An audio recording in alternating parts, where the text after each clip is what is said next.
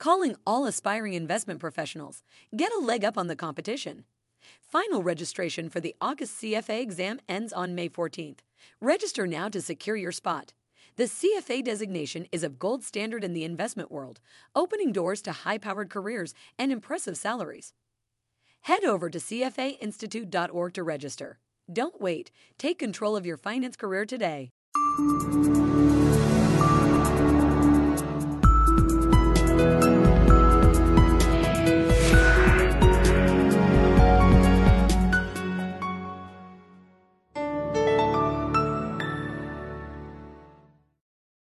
Joining me is Willis Sparks. Hello and welcome. Hello. So a little bit about Willis. You have a geopolitical background, and that comes from you having been the director of global macro at Eurasia Group, where you focus on global political risk specifically, as well as U.S. politics and elections. I'm guessing you had an interesting fall. This is the fancy way of saying that unlike most of the people I work with, I don't cover one country or one region. I'm expected to be able to talk about 20 different countries without necessarily being a specialist in any of them. Sounds like fun to me.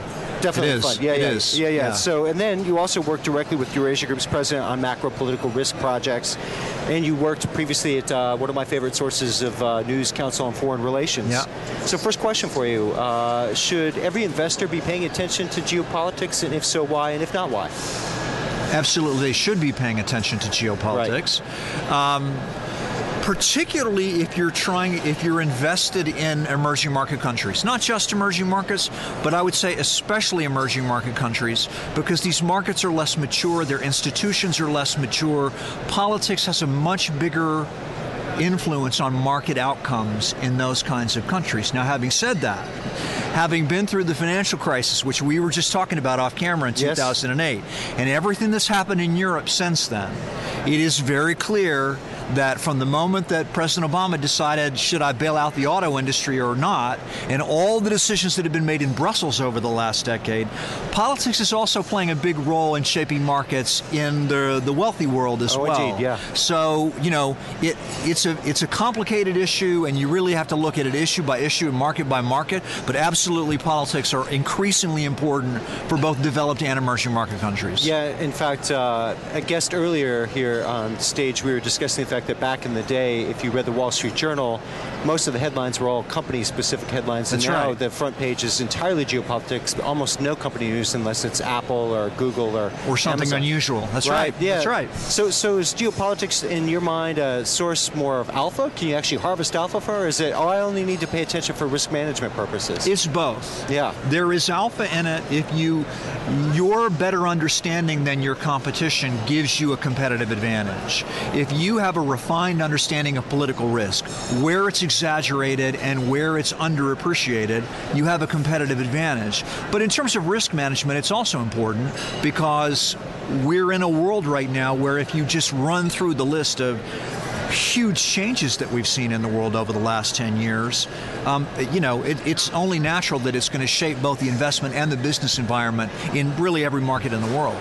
So, I'm a big fan of scenario planning relative to forecasting. I think forecasts can only be wrong. They're almost never right. And I wouldn't consider that a failure. I would say it's a failed tool. I mean, should investors be scenario planning politics or forecasting? What's your thought on that? I'm with you on scenario planning. Forecasting is important. You know, people want to know that stuff. And it's not just who's going to win the election. It's what are the next polls going to show, because there are a lot of investors who make money off of the campaign more than they do off the actual election. Sure. So forecasting specific outcomes is important, but again, going back over the last 10 years, we've had the worst financial crisis in 80 years. We've had a sovereign debt crisis in Europe so severe that it called the entire future of the Eurozone into question. You've had the Arab Spring, upheaval across the Middle East and North Africa. You've had a migrant crisis into Europe that set off a whole nother European crisis. Ukraine and Russia are fighting a war with one another. Britain has voluntarily voted to leave the EU, and then there's Donald Trump. And so, you know, you put that all together, we do live in a volatile world in which the most important thing that I can tell you and tell investors generally in this world right now is everyone would be wise to devote time, money, people, and energy to studying outcomes that you're pretty sure are not going to happen, because some of them are going to happen. And if you know which ones to prepare for, and you pick the right ones, you may only be right 2 out of 7 times, but you're beating the competition. Right. Because you're thinking outside the box, and this is a world for thinking outside the box. Yeah, I agree. And another nice thing about scenario planning versus forecasting is oftentimes the response to a scenario is the correct response, even if the cause of the stimulus on the front end is wrong. So, classic example, people prepared for Y2K. Right. What if the markets go down? Right. Well, over September 11th, right, that was an important thing. Y2K came and went, and people made fun of the scenario planners. Right. But those who did all of that preparation were ready for an event that was similar in effect, if not cost. You're absolutely right. And the company that I work for, Eurasia Group, no matter what outcome we're trying to predict in a pure forecasting way, we do plenty of writing about what if we're wrong. What are the signposts that you should be watching for this or that issue to tell you that we're either on the base case that we were expecting or things are not going the way we thought? But, you know, Brexit and the election of Trump are great examples where we said, you know, the other side of this is we didn't think Trump was going to win. We were wrong about that. But we had done enough writing about what would happen if Trump did win. What would that mean domestically in the U.S.? What would a Trump foreign policy look like? What would a Trump energy policy look like? That even though we were wrong with our forecast, our clients were well prepared by the scenarios that we ran of, hey, look, we're going to be wrong some of the time. Everybody's going to be wrong. If they're making real bets, you're going to be wrong sometimes. Be prepared to be wrong and to be ready to act, you know, when the other outcome happens. So you and I talked before we came on. I was going to ask you about hotspots. I still want to ask you about hotspots, but it seems as if maybe another way to get at this same sort of issue is, since sometimes it's a lukewarm spot, but it can become a hot spot. So rather than ask you that question, in Europe, like what are some of the things you're trying to pay attention to right now in that region? Brexit must be preeminent in your mind. No, actually no. Oh, so Brexit does matter for the value of the British currency, obviously. But Brexit is a slow burn. Brexit's going to take years. Yeah. So, for people that have a shorter term outcome, we're saying, of course you should follow Brexit, but don't get too caught up in the rhetoric now because that's going to change. There are other longer term issues, like is Emmanuel Macron going to be able to govern in France? You've got parliamentary elections coming up on the 11th and the 18th of June to see whether Macron is going to have enough allies elected to the upper and lower house of France's parliament to actually advance an agenda. And if he doesn't, well, the Le Pen voters on the right and the Mélenchon voters on the left are still going to be there. Sure. More nearer term, there are 2 issues that I would highlight. Italy. We've gone from asking whether the very anti-EU populist 5-star movement can finish first in an election to whether they can maybe actually form a government. We still don't think that, we think they can finish first. We still don't think that they can form a government, but we're less confident about that than we were even a few weeks ago. Right, interesting. Italy is a case to watch, and here's a big one. Longer term. We all remember 2015, we had a migrant crisis in which well over 1 million desperate people entered the boundaries of the European Union, and a lot of the populism and the right and left-wing parties, particularly right-wing parties, saw an enormous surge in their popularity in response to people going, oh my, will this ever end? Sure. Okay, that slowed down enormously in 90% of the flow stopped because there were barricades put up in the Balkans, but also because the EU and Turkey made a deal. Turkey would keep a lot more of those refugees inside Turkey. The EU would send them money to help pay for that. Sure. And there are also other elements of the deal. That deal will probably hold. But talk about scenario planning. We all need to prepare for a world where, what if that deal doesn't hold? Sure. Erdogan just won a referendum to give himself more power, changing the constitution in Turkey to give himself more power. He won a very narrow victory. He doesn't actually get that power until he wins a presidential election. Given how close the referendum was, and given the fact that he thinks he got a lot of mileage out of referring to European governments as Nazis, expect a lot of friction in Turkey-EU relations. We believe the migrant deal will hold. It's in the interests of both sides, but watch out. One scenario you want to pay attention to, a kind of worst case, is if that deal falls apart and you have a whole new migrant surge into Europe. You know, that's an issue that I think we should pay attention to. Yeah, super interesting point. I've been following the Turkish story for quite some time. Yeah.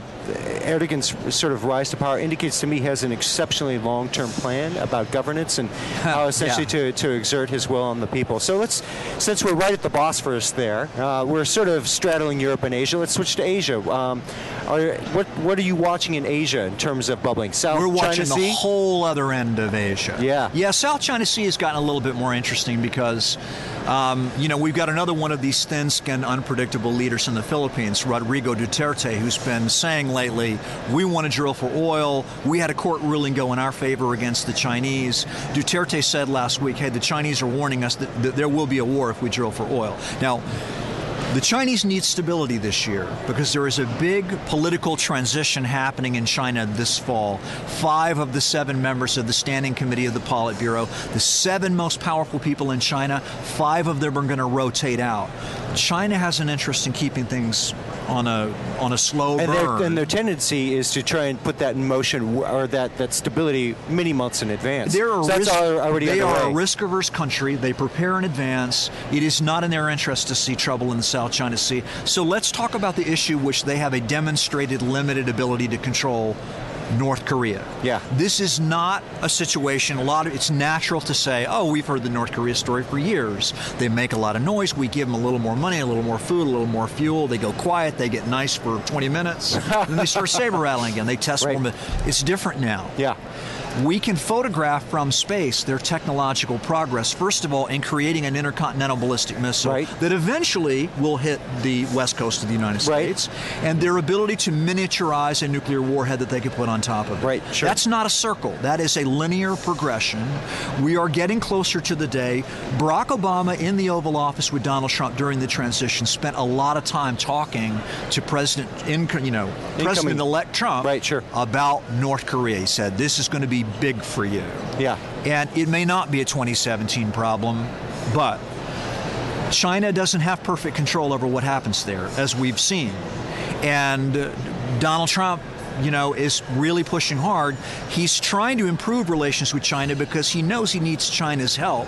If that doesn't yield dividends and he's unpopular by the fall and U.S.-Chinese relations go south, that's definitely a story to watch. And it's also a longer-term story to watch, which we can get into if you want to talk about longer-term scenarios. Because whatever happens to North Korea, even if it's the most benign scenario, which is it just implodes, and outside power, some group of outside powers go in to try to clean up that mess, whether it's a Korean reunification or whether some reconstituted North Korea that's a lot tamer, that is under more direct Chinese control. Either way, the cost of cleanup is going to be historic. Yeah, I agree with you. It's not clear who's going to pay for it. It's not quite it's not the East and West Germany reunification scenario. Yeah. Because first of all, East Germany was much closer to West Germany in terms of both population and prosperity in 1990. You're talking about North Korea, one of the most isolated, backward economies in the world, and South Korea, one of the most dynamic, automated, modern, digital age economies in the world. And a vibrant culture as well, which is radically different. There's 20 million North Koreans that are going to be completely lost when they emerge into this new world. They're not just labor inputs. They're people that are not going to know how to live in a new world.